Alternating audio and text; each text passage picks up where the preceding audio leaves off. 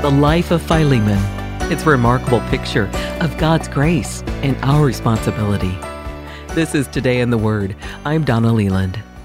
In Philemon 1, we read that Philemon owes a debt of gratitude to Paul.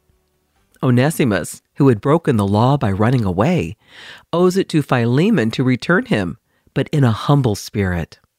Philemon, in turn, has an obligation to recognize that he and Onesimus are equals in Christ.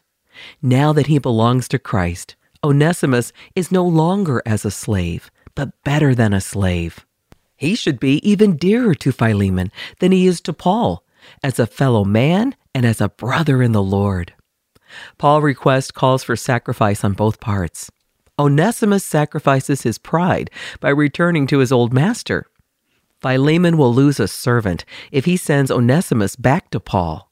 Commentators are divided on whether Paul expects Philemon to free Onesimus. Elsewhere, however, Paul warns Christians not to become enslaved and urges those who already are slaves to obtain that freedom if possible.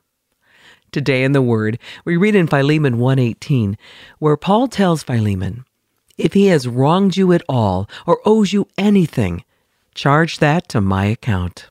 If there is shared loss, there is also love for one another, and ultimately for Christ. As we conclude these studies of Paul's letters from prison, what are your takeaways? What have you learned about the Christian life?